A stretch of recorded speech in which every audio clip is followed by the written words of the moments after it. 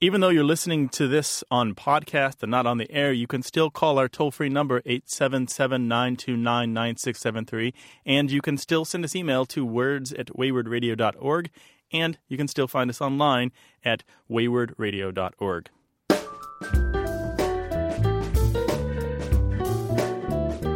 You're listening to Away with Words. I'm Grant Barrett. And I'm Martha Barnett.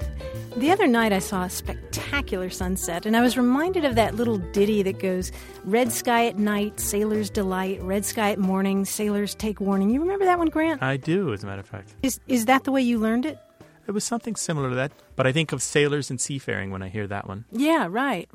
Well, I got curious about that phrase, and I did some digging, and I discovered so many different versions of this idea, and they're not just involving sailors. They're involving anybody who works outside and depends on knowing the weather.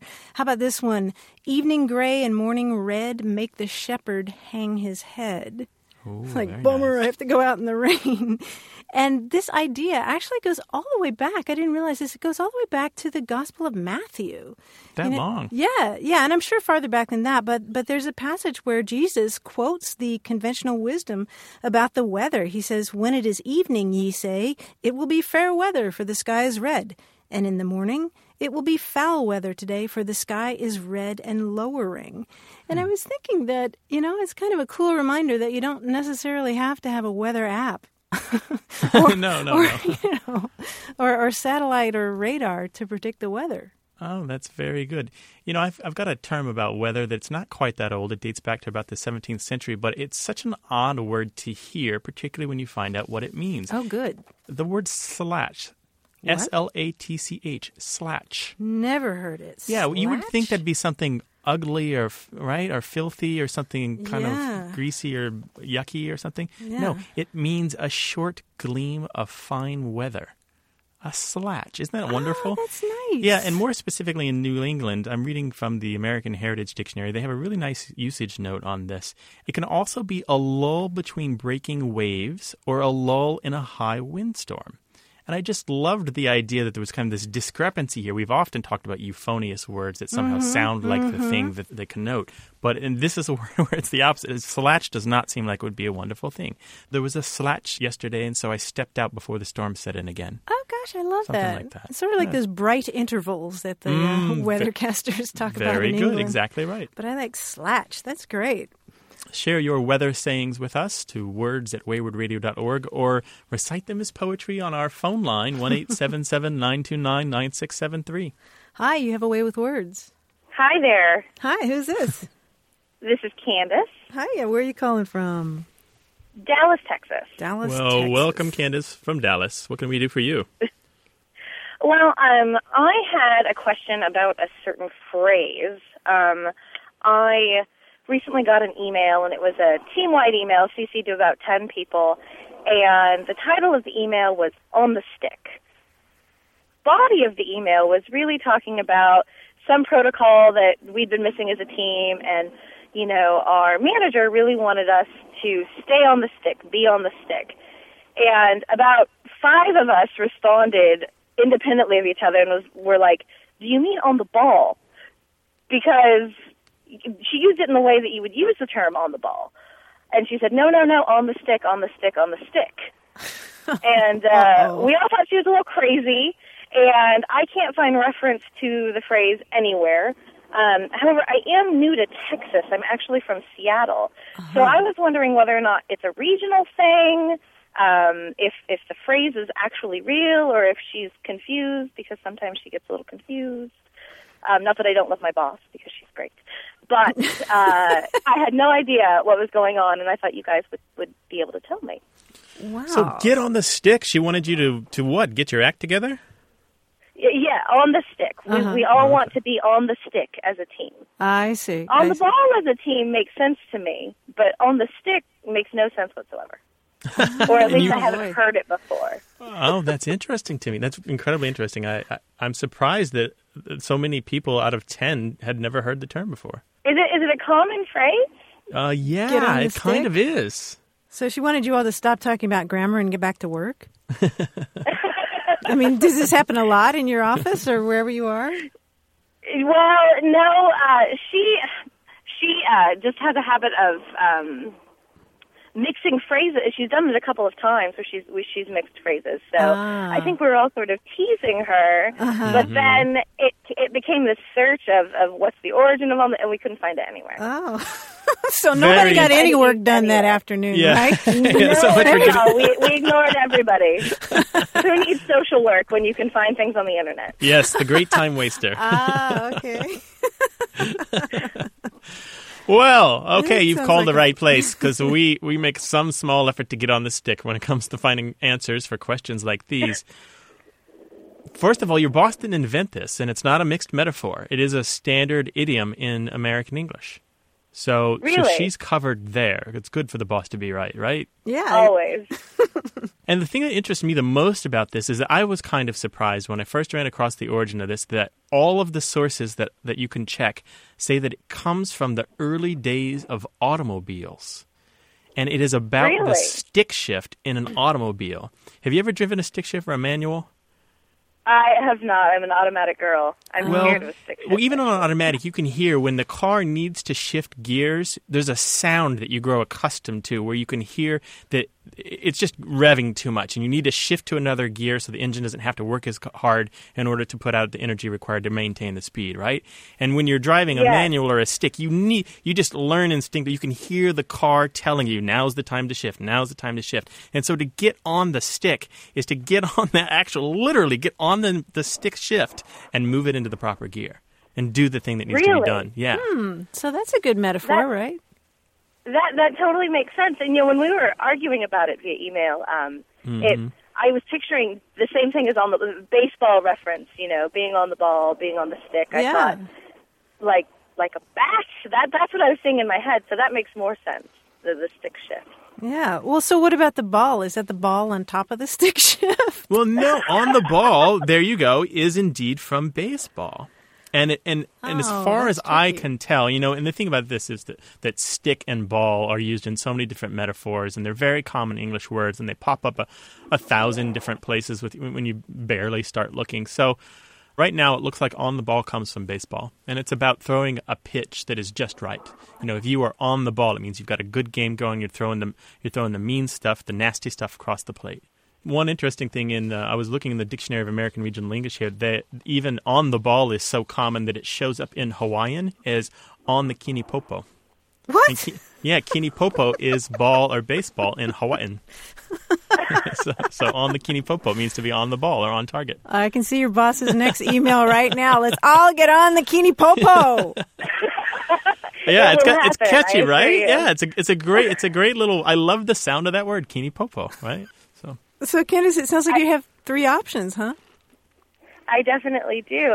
It's unfortunate that she was correct, because that means we can't tease her anymore. But you can still tease her about her kinipopo. And also get on the sticks. Thank you so much. Thank you, Candace, for calling today. Okay. Bye-bye. Take care. Bye-bye. Have a great day. You too. Well, the language referees have our whistles in hand, so call us 1-877-929-9673 or send an email to words@waywardradio.org. Hello, you have a way with words. Hello, this is Barbara from Del Mar, California, in the San Diego area. Yeah. What's going on, Barbara? Well, my question is, can you think of another word besides mentee for someone who is mentored? And this came up because I'm active in women's ministries at our church, and I'm involved in mentoring. Mm-hmm. And I like the word mentor and the whole concept, but mentee bothers me, and I don't know if it's just me, but it makes me think of manatee, that ugly animal in the ocean. Right, you're not that big, right? And then I thought, maybe it's just me, or maybe it's just in the church circle they use that word. But our daughter is doing an MD, PhD program in Houston, and she said in her circles, which would be academic and medical, they use mentee also. Mm-hmm. So a friend of mine at church said she has heard mentoree being used, which I don't think is going to catch on because it's too long. And too late. And and I looked it up in Webster's Collegiate Dictionary, 10th edition, which is our newest, and I learned that there was a person in Greek literature, and mentor was a friend of Odysseus entrusted with the education of Odysseus' son named Telemachus. Yep. And so my husband, the scientist, the logical one, said that this is a false analogy, that we're taking a noun, mentor, as if it's advisor, and then we're adding EE to it. Yep. But the second definition in the dictionary was a trusted counselor or guide, a tutor or a coach. And I also saw that the transitive verb, just came in 1983. So what ideas do you have? Yeah, there are a few that come to mind immediately. What about protege? I was thinking of protege. But I also tend to think that that's in music or, maybe in intellectual circles. Okay. And a protege, to me, has to be a star in the field, like with great talent. But someone who's mentored just has to be someone who wants to grow in some way. So they're not starting out with genius, they're working toward genius. Well, what about... I go back to this, Martha. I suggested this for the name of somebody that you babysit. But I heard that whole thing. Yeah, what was that? What about a Padawan? Do you watch the Star Wars?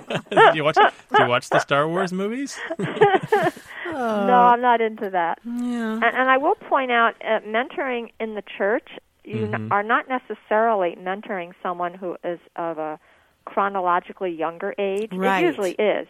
But it has to do with spiritual maturity. I know women, in their 30s who are very spiritually mature, and they might, if it's agreeable, take on a woman who's 10 years older. Mm-hmm. Oh, I see. So the word sapling couldn't be replaced No, for this. definitely not. Okay. Well, you're coming up with a lot of ideas. I'm sorry I'm shooting everyone down, though. That's okay. I'm used to it. Oh, you're used to it. Oh. You've been talking to my wife. Oh, no. Boy. I guess we're going to have to turn on the sirens and turn on the flashing lights and see what our listeners can come up with. Oh, that would be a good idea. What is a better word for mentee? That is somebody who follows a mentor. Give us a call, 1-877-929-9673. Help Barbara out. Or send please. an email to words@waywardradio.org. And I'll stay tuned to hear what you find out. All righty, Okay, Barbara. super duper. Thank you so much for your Thank time. you. Thanks a lot. Bye-bye. Bye-bye. Bye-bye. Martha, if we were in the UK and it was cold and invigorating outside, what would we call it? Brisk? Well, parky. P-A-R-K-Y. Parky? Yeah, we speak a different language. I don't know what they're doing over there to the English language. We've got the real thing going on over here, and they're corrupting it. No, I'm kidding. No, but it was a fun British term that I didn't know, and I thought I'd share it. Parky. Send your questions about language to words@waywardradio.org or give us a call, 1-877-929-9673. Coming up, some aerobics for your brain. That's next on Away with Words. You're listening to Away with Words. I'm Grant Barrett. And I'm Martha Barnett, and we're joined once again by the great quizician, John Chinesky. A quizician. Hi, Martha. You like Hi, Grant. it? How are you doing? Like that little certificate on your wall. Quizician, puzzle thyself. I'll do so, and I'll puzzle you as well. All right. You're going to hate the paperwork, though. This one is a simple quiz, but there's a sort of a competitive aspect to it between you guys, I think. All right. Good. Yeah. I'm ready. I've assembled a collection of two-word phrases. Mm-hmm. Each phrase begins with either G and B or M and B. Okay. Get it? Mm-hmm. Oh, okay. For example, if I said a surgical alternative to dieting, you might say... Gastric bypass. Gastric bypass. Good. That's a GB. Mm-hmm. And if I said to pretend like Mr. Rogers' Land, you would say... Make believe. Make believe. There's your MB. Very good. Okay. Now, I'm not going to tell you which pair of letters I'm cluing. You'll just have to guess, okay? Okay. Okay. Good. All right. This clue is just a list.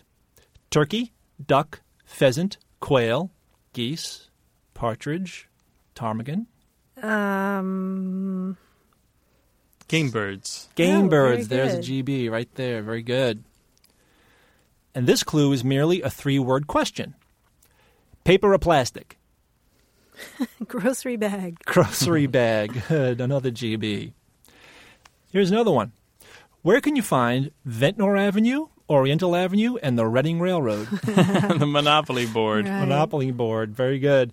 And a related question, What company is well known for making Monopoly boards? Milton Bradley. Milton Bradley, 2 MBs in a row. Very good.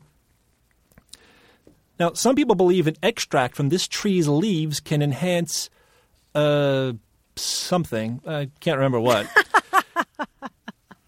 Ginkgo biloba? Biloba, right? Biloba. Ginkgo biloba. Yeah. Very good. Here's the next one. While catching a bouquet at a wedding means you'll be next to wed, catching this confers a more immediate honor. Is that a garter belt? Garter belt, right. There's your GB. Wait, what do you get if you catch a garter belt? You get to place it on the leg of the lady who caught the bouquet, I believe. Oh, I Yeah. see. Oh, okay. That's the weddings I go to. That's what happens. Yeah, I don't know if we go to the same weddings or not. Yeah. Maybe it's an Italian thing. I don't know. Now, this one's a little trivia-based. Let's see if you know it. In a classic rock ballad, when the players tried to take the field, this refused to yield. The marching band. Marching band, yes. The marching Good. band refused to yield. Nice. Sorry. What song was that? American Pie. Right. Couldn't you tell? Name that tune in 4 notes. The wrong notes, but 4 notes. The medical term for this condition is cutis anserina, and the act of inducing this condition is known as horripilation. Goosebumps. Goosebumps, yes, very good. Well, it gave me goosebumps. Gives me Me too. goosebumps just to say it. How about this one? Coincidentally, Barrett's is a popular brand of this kind of slightly carbonated alcoholic drink. Gin Blossom? No. Ginger beer. No, ginger beer is right. Ah, very Yeah, good. it's a Used to common... make a Moscow Mule or a Sure. Dark and Stormy. Yeah, right. Very good. And here's the last one. This is a phrase describing these questions. It means a little of this, a little of that. A grab bag Grab bag or a mixed bag? a mixed bag. Very good. There's a There we GB go. and an Very MB. nice. Little something for everyone there. Good job, guys. Thank you. No, good Thank job to you. you, sir, Thank for you. flattering us by using our initials in that way. Yeah, a little tribute. Yeah, and if you'd like to flatter us or ask us a question, call us 1-877-929-9673 or send an email to words@waywardradio.org. Hi, you have a way with words. Yes, hello. This is Todd from Balboa, California. Hi, Todd. Welcome. Hi, Todd. Welcome. Greetings. Hello. My question actually directly concerns my name. For as long as I can remember, grade school, substitute teachers in high school, college professors, doctors, and the most comical one to me is when you're at an event wearing a "Hello, my name is" sticker with my name Todd on it, I am inevitably called Scott. And it's happened too many times for it to be coincidental. So my query to both of you is, have you heard of this phenomenon before?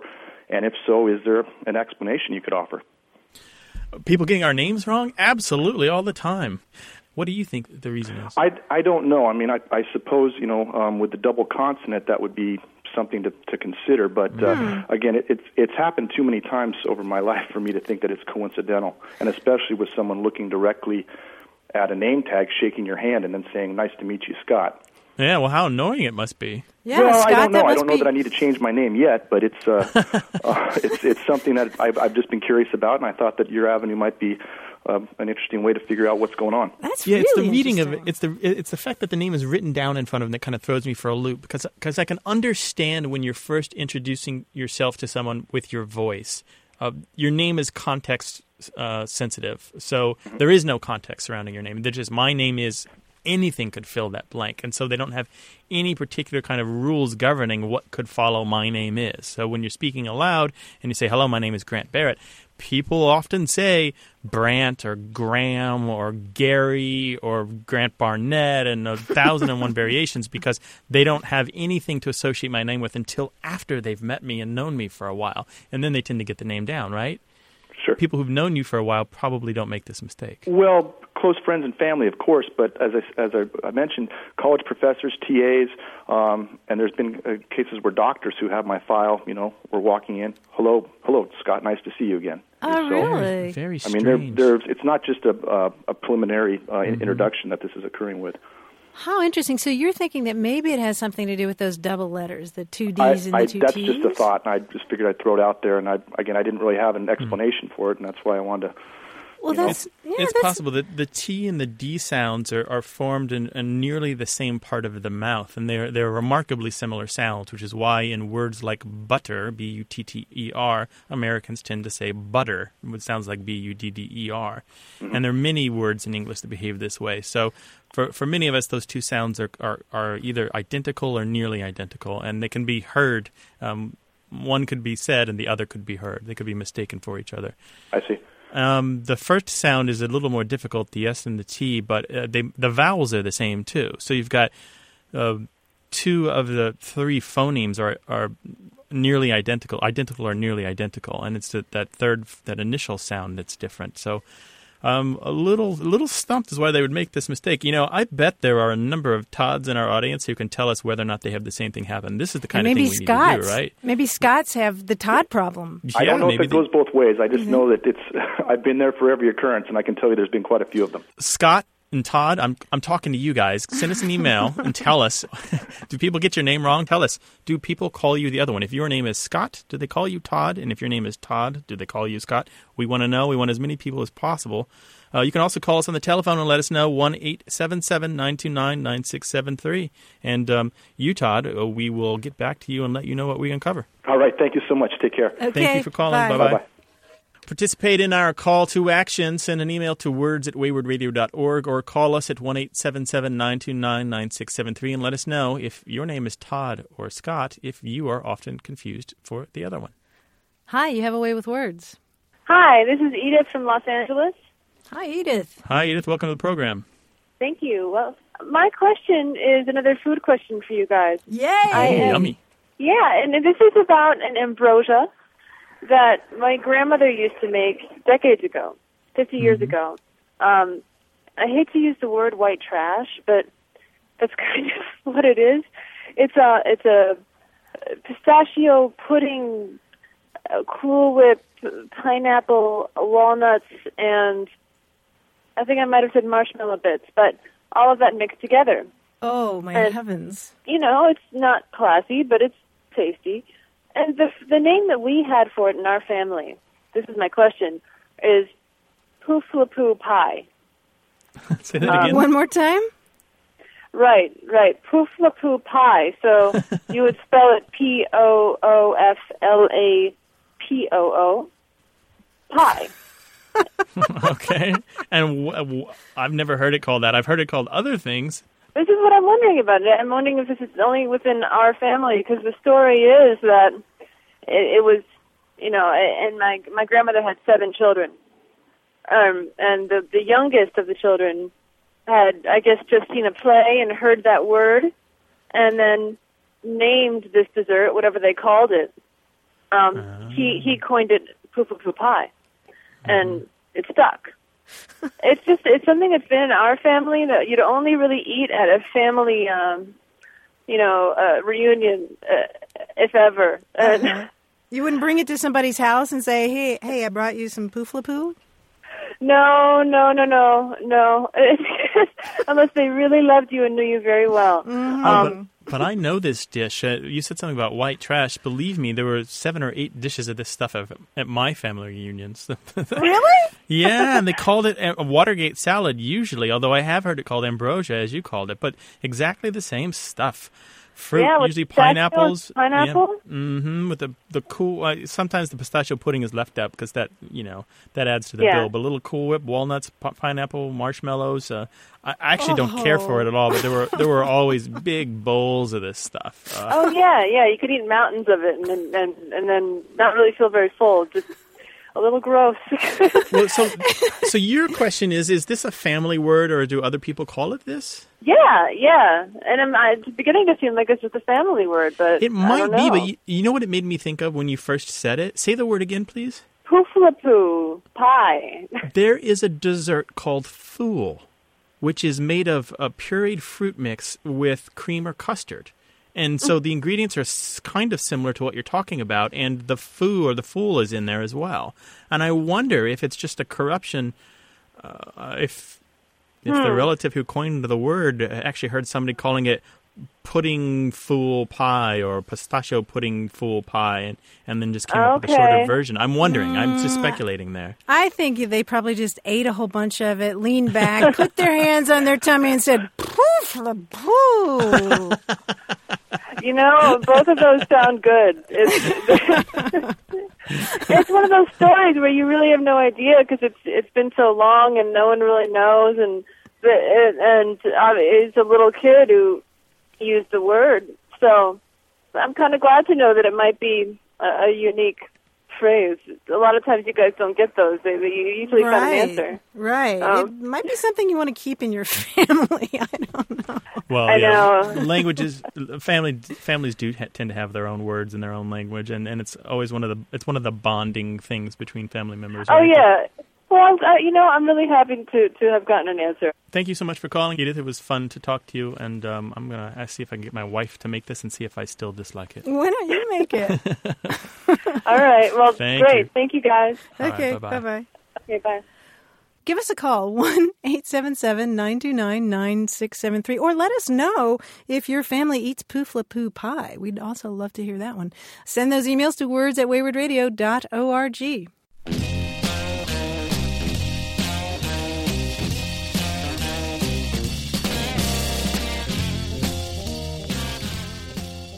Grant, a while back on the show, we were talking about the difference between stalactites and stalagmites and how to remember that. Well, we got a great mnemonic from Tom in Pittsburgh who said, the best I've ever heard was given to me by my earth science teacher in college. He told the class, when the mites go up, the tights go down. Oh, well, hello. That's words to live by. Give us a call, 1-877-929-9673, or send those emails to words@waywardradio.org. Hello, you have a way with words. Hi, this is Doug from El Centro. Hi, Douglas. How you doing? I'm doing great. How you doing? Super duper. I was hoping, actually I got two things. One is I was hoping you could solve a conflict that we have with the word that. And then as kind of a little side note, I have a little brain teaser with the word that I think you'll enjoy as well. Aha, With yes, the word please. that? That, T-H-A-T? The word that, T-H-A-T, Okay. correct. All right. What is it about that? Okay, well, I'm a police officer, and so I end up writing a lot of reports based on interviews that I do with people. And in the reports, I have to basically describe what the people told me. And so I'll say something like, the subject stated that he met the co-defendant at a party 2 weeks ago. He stated that the co-defendant offered him an opportunity to be involved in an illegal venture. He stated that he agreed to be involved after he was offered a substantial sum of money, things like that. And when I submit that report to the prosecutors in order to initiate the case, the prosecutor will go and get rid of every word that in my entire report. Really? And my take on it is, although it doesn't sound good to have the word that over and over and over again, I feel like it's necessary because it indicates that I'm actually summarizing what the person told me as opposed to a direct quote. If I say the subject said he met the co-defendant at a party, to me, without the word that to kind of distinguish, then he met the co-defendant at a party, it would have to be a direct quote. Mm-hmm. But I'm not sure if I'm correct. Yeah, I like what you're doing. I think that makes sense to me. Oh, you do? Yeah, Oh, I do. interesting. What do you think, Grant? Well, let me hear your argument. Okay. I'm not completely committed to the other point of view, but let me hear what do you think? I feel about that thing the way that I do about the serial comma. You know, that last comma in the flag is red, comma, white, comma, and blue? Correct. Do you do that too?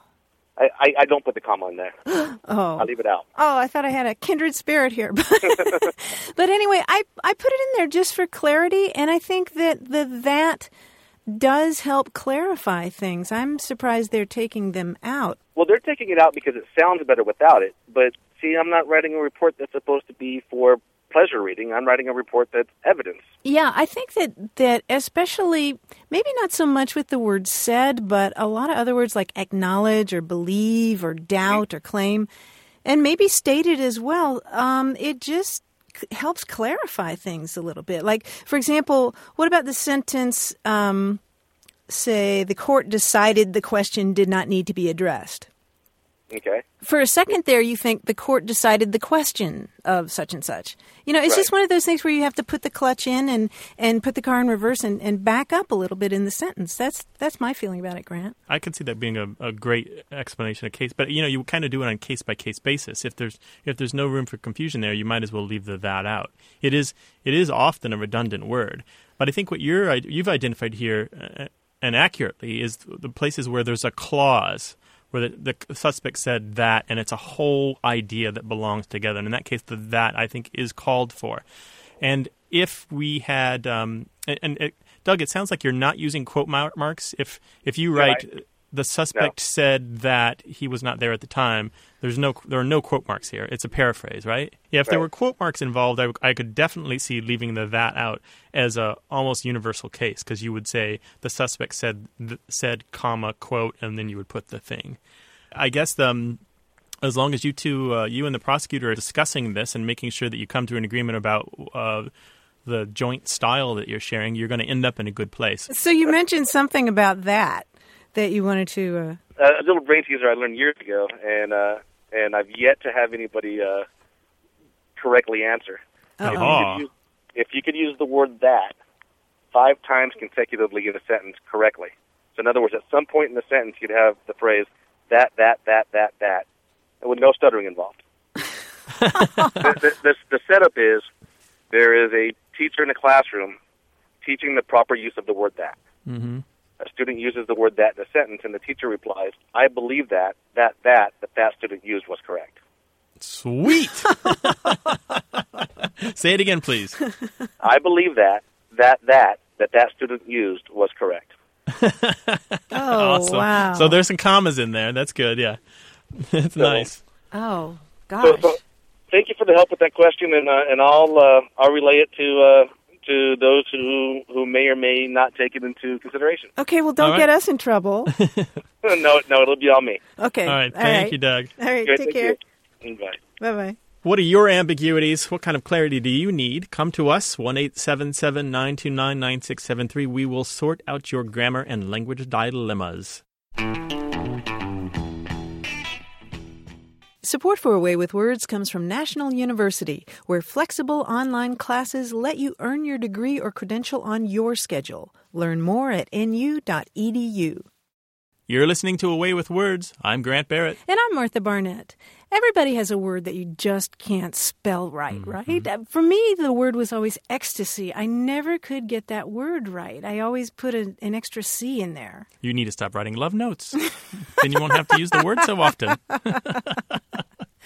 Good point. But you know how I finally figured that out was I went to the etymology of ecstasy, and it comes from standing out of something, kind of being out of your mind. And so I just remembered stasis and standing, and that helped me come up with every time ECSTASY, ecstasy. Very good. So etymology is going to be a device for remembering how to spell words. Absolutely. Super. Yeah, what are some of your bugaboos? Well, you can make your own. One of my words is occasion. I often forget whether or not there are 2 S's in it and 2 C's. Yeah. And the fact is occasion is spelled with 2 C's and 1 S. And the way I remember that it is spelled OCCASION, is I just have a little mantra. It's nonsensical, but it works.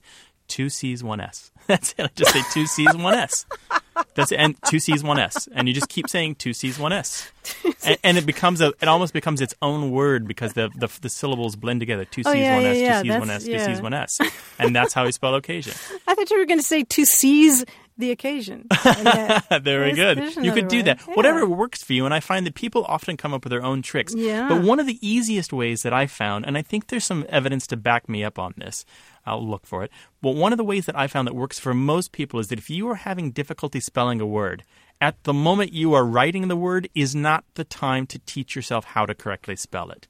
It's to write that word down, save it for later. When you get a few words on a piece of paper, go through them, read them aloud, spell them aloud, write them down a few times, and outside of the context of work that you have to do or schoolwork that you're preparing, it's going to be better. It's going to stick better in your brain. You're going to be more likely to remember the spellings. I like doing it on the spot. I mean, for example, accommodate is one that drives people crazy. But if you take a minute, just a few seconds and look at it and you think, okay, accommodate is a word that's big enough to accommodate 2 C's and 2 M's. Oh, there aren't 3 M's in there? No, it's not that accommodating. But you can do little tricks like that. I mean, people misspell cemetery, and the way to think about that is going through a spooky cemetery going all the way through. That works, right? Very good. I mean, Beautiful. it's goofy, but it just takes a little bit to think of that. What are the stumpers in your spelling world? What are the words that you misspell the most often? Give us a call, 1-877-929-9673, and tell us about the tricks that you use to make sure that you spell them correctly. You can send an email to words@waywardradio.org. Hi, you have a way with words. Hi, this is Matt Voss. I'm calling from Indianapolis. Hi, Matt. How you doing today? Pretty good, thanks. Thanks for having me on the show. Sure, welcome to the program. Yeah, thanks. The question I had was regarding the origin of the phrase "dressed to the nines." So, I typically know that as, people who are dressed very well, but I wondered kind of where that came from and if there are any other variations on the phrase. Like, if you didn't have enough money to spend, can you be dressed to the fives or the threes or things like that? No. I'm dressed to the one right now. That's great. Yeah, and what got you to wondering about this? I listened to your show on the radio, so I just said, hey, I really wonder where that phrase comes from. So I decided one day to just call. Oh, okay. Good idea. Good enough. Except that the truth is with this one, we have no idea, Matthew. None. Oh, no. Get out the sad trombone. So what's his consolation prize? The sad No, trombone. this is one of those things where there are a million theories, many of them specious, a lot of them invented, most of them rubbish, and the data is sparse and the intent is malicious. And it's a big, what I always call them is the origin unknown. But, you can find a lot of these theories discussed in a variety of reference books. Some of them will talk as if they've solved the problem for all time, and yet you'll find that they have a date problem where they say it comes from 1850, and in fact the dressed to the nines is a lot older than that, isn't it, Martha? Yeah, and the expression up to the nines or just nine since the early 18th century has meant to perfection or the highest degree or point, and we really don't know why. Except that 9 has been sort of a special number with the 9 muses and 8 wonders of the world plus 1. Right. Yeah. So Matthew, we're just going to be honest with you and tell you that we don't know. Can you believe it? Okay. Well, no, I can't believe it. But I'll tell you what we're going to do is if we find out more, we'll make sure to tell you about it. All right? Okay. Thank you so much. One of these days, we're going to get to the bottom of this, and we'll be famous, Martha. Dressed to the nines will be solved once and for all. Right. All right. Well, I'll be listening. Thank you so much for calling. Okay. Thanks. Thanks, Matt. Bye-bye. Bye-bye. Bye. Dressed to the one, Martha. You said you were dressed to the ones. Isn't that in the buff? No, that's dressed to the 0. Oh, okay. Oh, man. Call us with your linguistic mysteries. We promise to say something, even if it's not what you want to hear. 1-877-929-9673, or send an email to words@waywardradio.org. Hi, you have a way with words. Hi, this is Elisa Kewen. I'm from Indianapolis, Indiana. I noticed that my mother-in-law and my husband's aunt both use the words pea pie instead of peekaboo with our son. And I'm wondering if that's a family thing or if you could tell me the origins of it. Pea pie. And where are they from? From Indiana. Okay. And how old's your son? He is 18 months. And so they say pea pie instead of peekaboo. Do they also ever do peekaboo? No. All I've heard is pea pie. And you grew up with peekaboo, I guess. I did. And where are you from? I'm also from Terre Haute, Indiana. Oh, you're ruining my plan here to find some kind of regional difference. Why couldn't you have said Maine or something like that, or Boston, even better? This is one of those great things that when you first find the other variant of it, you're amazed. And it sounds like you're kind of surprised that they say pea pie, right? Yes, I didn't understand what they were saying when I first heard it and made them repeat themselves. But it's the same peekaboo game, right? You put your hands over your eyes, and then you put your hands away, and you look at the child and go, pea pie! That's right. That's the game. Well, the reason I know this is that my mother's family, who are Boston Irish, they all do pea pie. And another family that I have from my father's side of the family, it's peekaboo. And, of course, I know peekaboo is the most predominant form in the United States. But pea pie is not unheard of. And as a matter of fact, in the Dictionary of American Regional English, they explain that it's very southern and South Midlands. I'm not surprised to find in Indiana.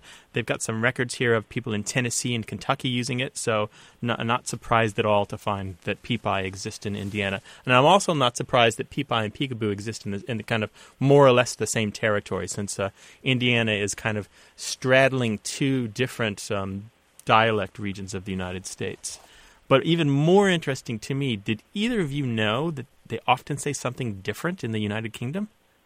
No. Yeah, Bebo. They say Bebo. Bebo. Or Peebo. And there's a great Peebo. thread on the blog by Lynn Murphy. The blog is called Separated by Common Language. And she's an American linguist who lives in the United Kingdom. She teaches linguistics there. And so naturally, her whole theme is a discussion of the differences between American and British English.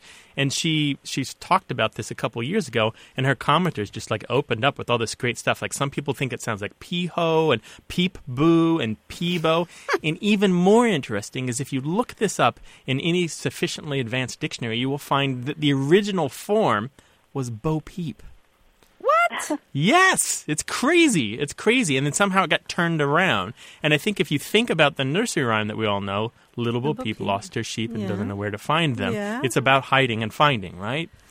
In any case, Lisa, there's also, did you ever think of that? No, not at all. And just this morning, I was watching PBS television with my son. And there's a program, I believe it's Canadian, called Caillou, Caillou, which is a French-Canadian name for a little boy, and he has adventures and gets into trouble and stuff. And the game that they played with his little sister in the program, they don't say peekaboo, and they don't say peep-eye, and they don't say bebo, they say peek. That's all that they say. It's just peek. Elisa, who knew? I had no idea. Anyway, more than you wanted to know, but... How is it spelled, just out of curiosity? Well, the Dictionary of American Regional English spells it peep, P-E-E-P, hyphen E-Y-I. But I have also seen it spelled P-E-E-P, hyphen P-I-E, so peep pie. Yeah, so, I mean, Elisa, do you think of it as the eyes? Because I didn't realize, I was thinking of pea pie. I was thinking one of those cakes in a urinal. Oh. That's how I was thinking of it, too. Those you are were, called urinal see? bins. See? We were on the same page then. I wouldn't be surprised if our listeners can report some other examples of the peekaboo game with a different name, because it's one of those things that just passed on from family to family. It has a strong regional and familiar content. You tend to use the version that your parents taught you. And I wouldn't be surprised if there's some other ones that we haven't mentioned today. And, of course, you're welcome to send those along. So bottom line, in Indiana, you would hear... Both. Peekaboo is going to be more common across the United States, but peepie also exists, and it has a fair kind of overlap in that part of the country from the south, where it is more common. Wow, so every time you play this with your son, you're going to think of Grant now, right? I am. My son is almost 3, and he still plays it, but now it's with blankets and furniture instead of his hands. Oh. See what you have to look forward to? You're welcome, Elisa. Thank you for calling with such an interesting question. Take care. Bye-bye. Bye-bye. Give us a call, 1-877-929-9673, or send an email to words@waywardradio.org.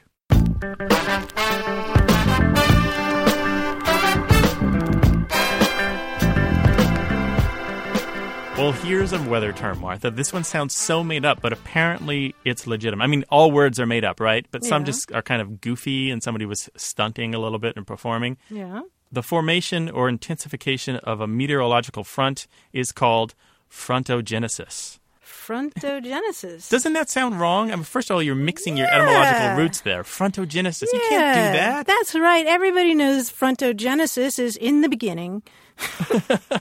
Well, yeah, it's in front of the beginning. That doesn't work, but that's what they call it, apparently. Frontogenesis. Who knew? Yeah, it's the guys who practice aeromancy who use that term. Aeromancy. Yeah, that's that's nice. Prognostication, aeromancy, right? I thought that was when you're trying to figure out when your flight's going to come in. No, aeromancy is forecasting changes in the weather. Oh, okay, nice, aeromancy. All right. Send your questions about grammar, slang, punctuation, usage, and debates you're having on the topic at work to words@waywardradio.org, or give us a ring-a-ding, 1-877-929-9673. Hello, you have a way with words. Hello, this is Carol Henderson. I'm from Tallahassee, Florida. How are you today? Super, Carol. How are you doing? I'm doing well. I am hopeful that maybe you can help me solve an issue or shed some light on an issue that's been bugging me for quite some time. When I grew up in school, the words more and most were reserved for more if you were comparing two things, and most if you were comparing more than two things.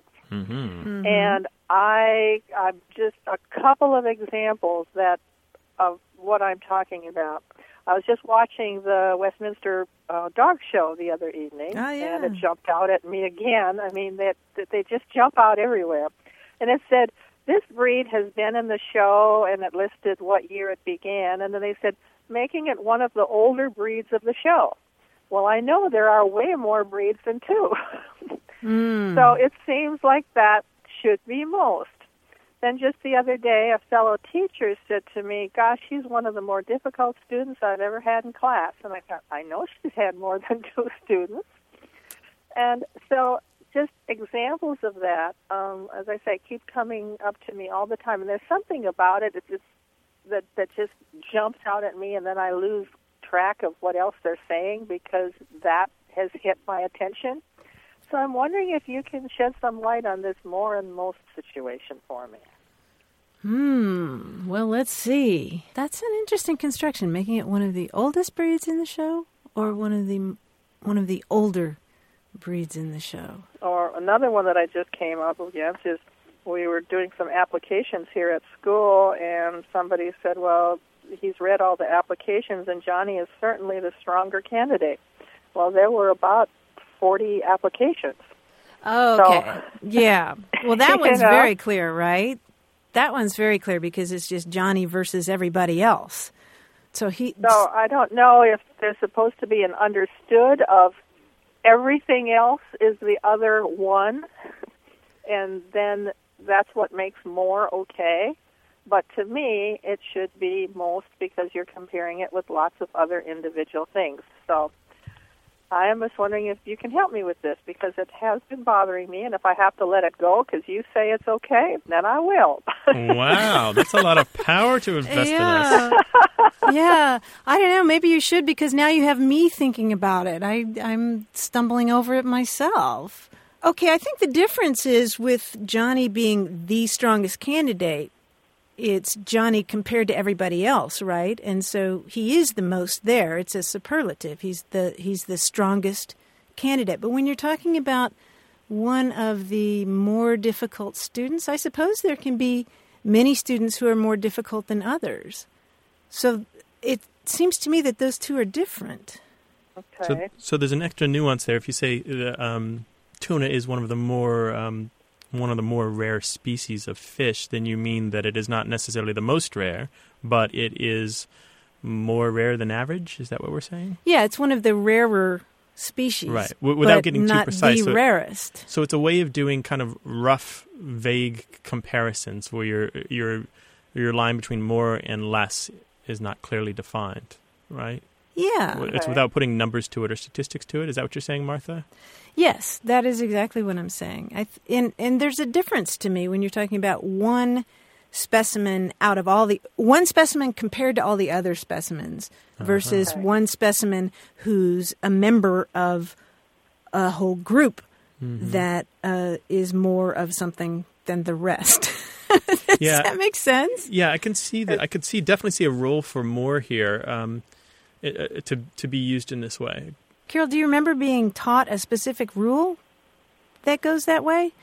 Because my rule was if I was comparing apples and oranges, then one of them would be more than the other. If I was comparing apples, oranges, grapes, and bananas, then one was most. Right. And I think the difference there is that if you're comparing, let's see, I'm trying to think of a thing that unites those things.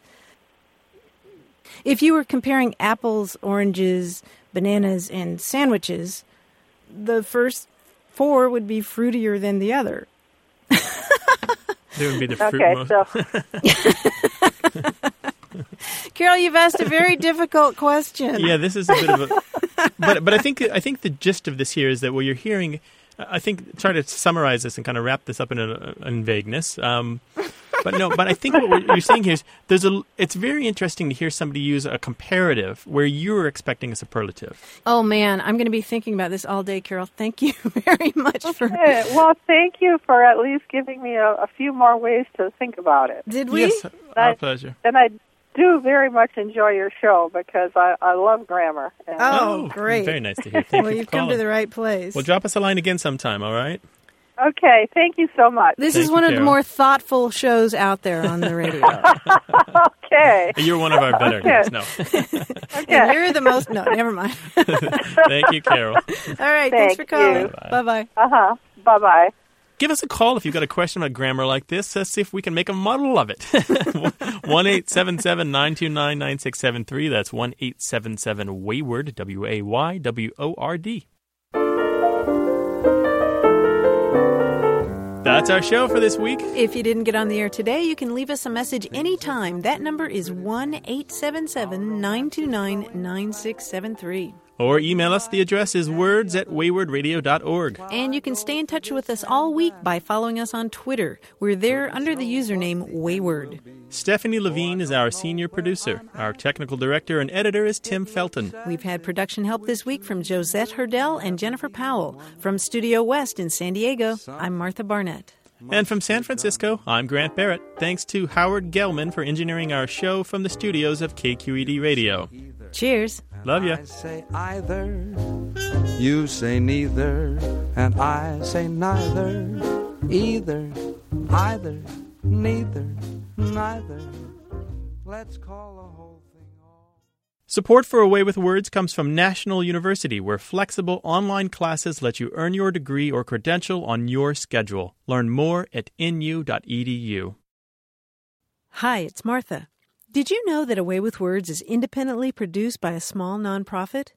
To keep bringing you the show, we need your help. We welcome your contributions of any size. Go to waywardradio.org, click on membership. Your donations do add up, and they make this program possible. Thanks.